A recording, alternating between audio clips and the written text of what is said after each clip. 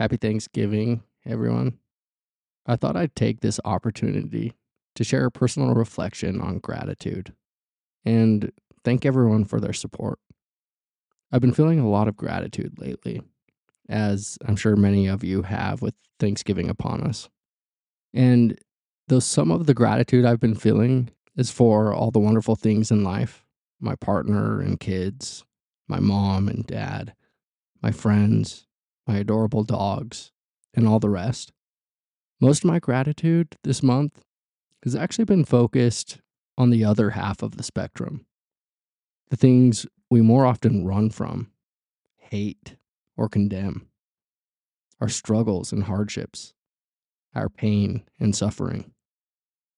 This particular focus came about as I was preparing to discuss our family's new monthly virtue for November, gratitude.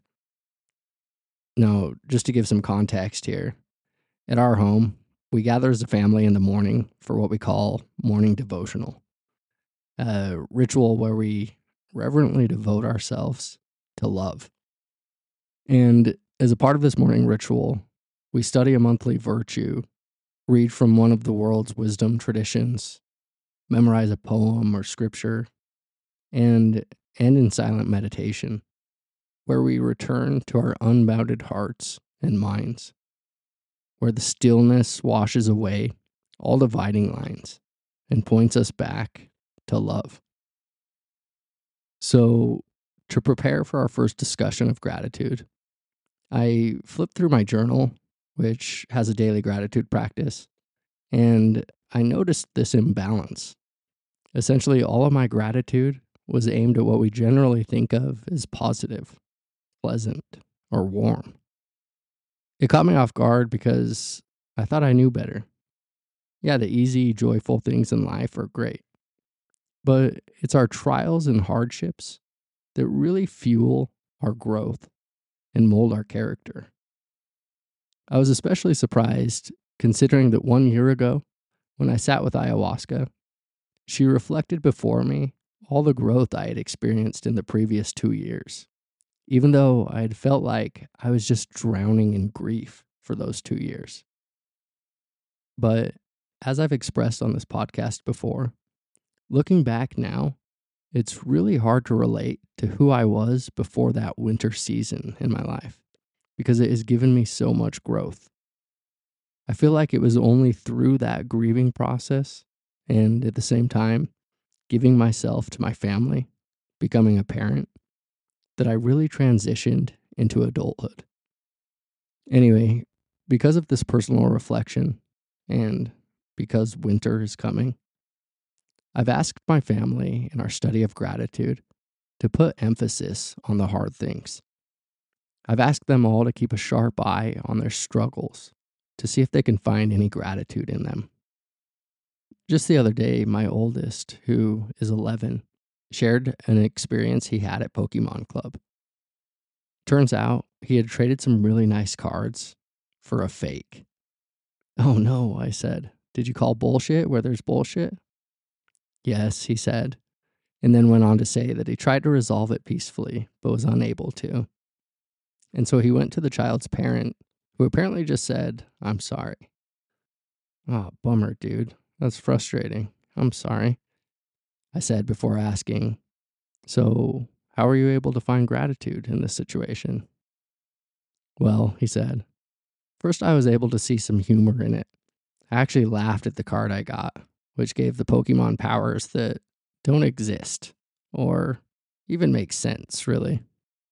We all laughed with him, and then I asked, "Was there anything else you were able to find gratitude for?" "Yes," he said. "I learned not to be fooled. From now on, I'll make sure to trade my card only after I've inspected the other card." Joy and sorrow are one. The light does not exist without the dark. So, as you gather together around the table today, yes, share your gratitude for all the light. But I invite you to also see if you can take a moment to find and sink into some gratitude for something that has caused you pain or grief. Khalil Gibran, in his poem titled On Joy and Sorrow, says, "Your joy is your sorrow unmasked, and the self-same well from which your laughter rises was oftentimes filled with your tears. And how else can it be? The deeper that sorrow carves into your being, the more joy you can contain. Is not the cup that holds your wine the very cup that was burned in the potter's oven? And is not the lute that soothes your spirit the very wood that was hollowed with knives? When you are joyous, look deep into your heart, and you shall find it is only that which has given you sorrow that is giving you joy. When you are sorrowful, look again in your heart, and you shall see that in truth you are weeping for that which has been your delight. Some of you say, joy is greater than sorrow, and others say, nay, sorrow is the greater. But I say unto you, they are inseparable. Together they come, and when one sits alone with you at your board, remember that the other is asleep upon your bed. Verily, you are suspended like scales between your sorrow and your joy. Only when you are empty are you at standstill and balanced. When the treasure keeper lifts you to weigh his gold and his silver, needs must your joy or your sorrow rise or fall. Now, I'm sorry if I sound like a broken record player, but let me once again bring death into the conversation. Because death provides a direct route into gratitude. When we understand, not just conceptually, but when we really take the time to sink into the understanding that you will die and lose everyone and everything you hold dear, maybe today, maybe tomorrow, or maybe you'll live long enough to watch everyone you love succumb to sickness, disease, old age, and death, and then you'll die. But when we truly face this reality, when we really understand the fragility and preciousness of life, when we see directly our own impermanence, we begin to gain a profound clarity, a discriminating wisdom that keeps us pointed at what really matters. Now, again, I don't say this to depress you. I say it to really open you to gratitude. I say it so that you will not take anyone or anything for granted. Each moment is fading. It's dying as quickly as it's coming into being. Grief and gratitude are woven together from the beginning. Life is precious because it is impermanent. This moment is precious because it will end. The person across from you is the most valuable thing in the world because he or she will one day die. As Francis Weller says in his wonderful book titled On the Wild Edge of Sorrow, there is no love that does not contain loss, and no loss that is not a reminder of the love we carry for what we once held close. Let me hover on this last point for a moment. When we express thanks today, we are recognizing that which is not apart from us. We recognize that we would not be who, what, or where we are without this person or thing we're giving thanks to. Gratitude has a unique ability to cut directly through the delusion of separation, the delusion that we are isolated and alone, cut off from the rest of existence. When we tap into gratitude, we feel expansive and connected, tied up and in love with some dimension of experience, ourselves or the world.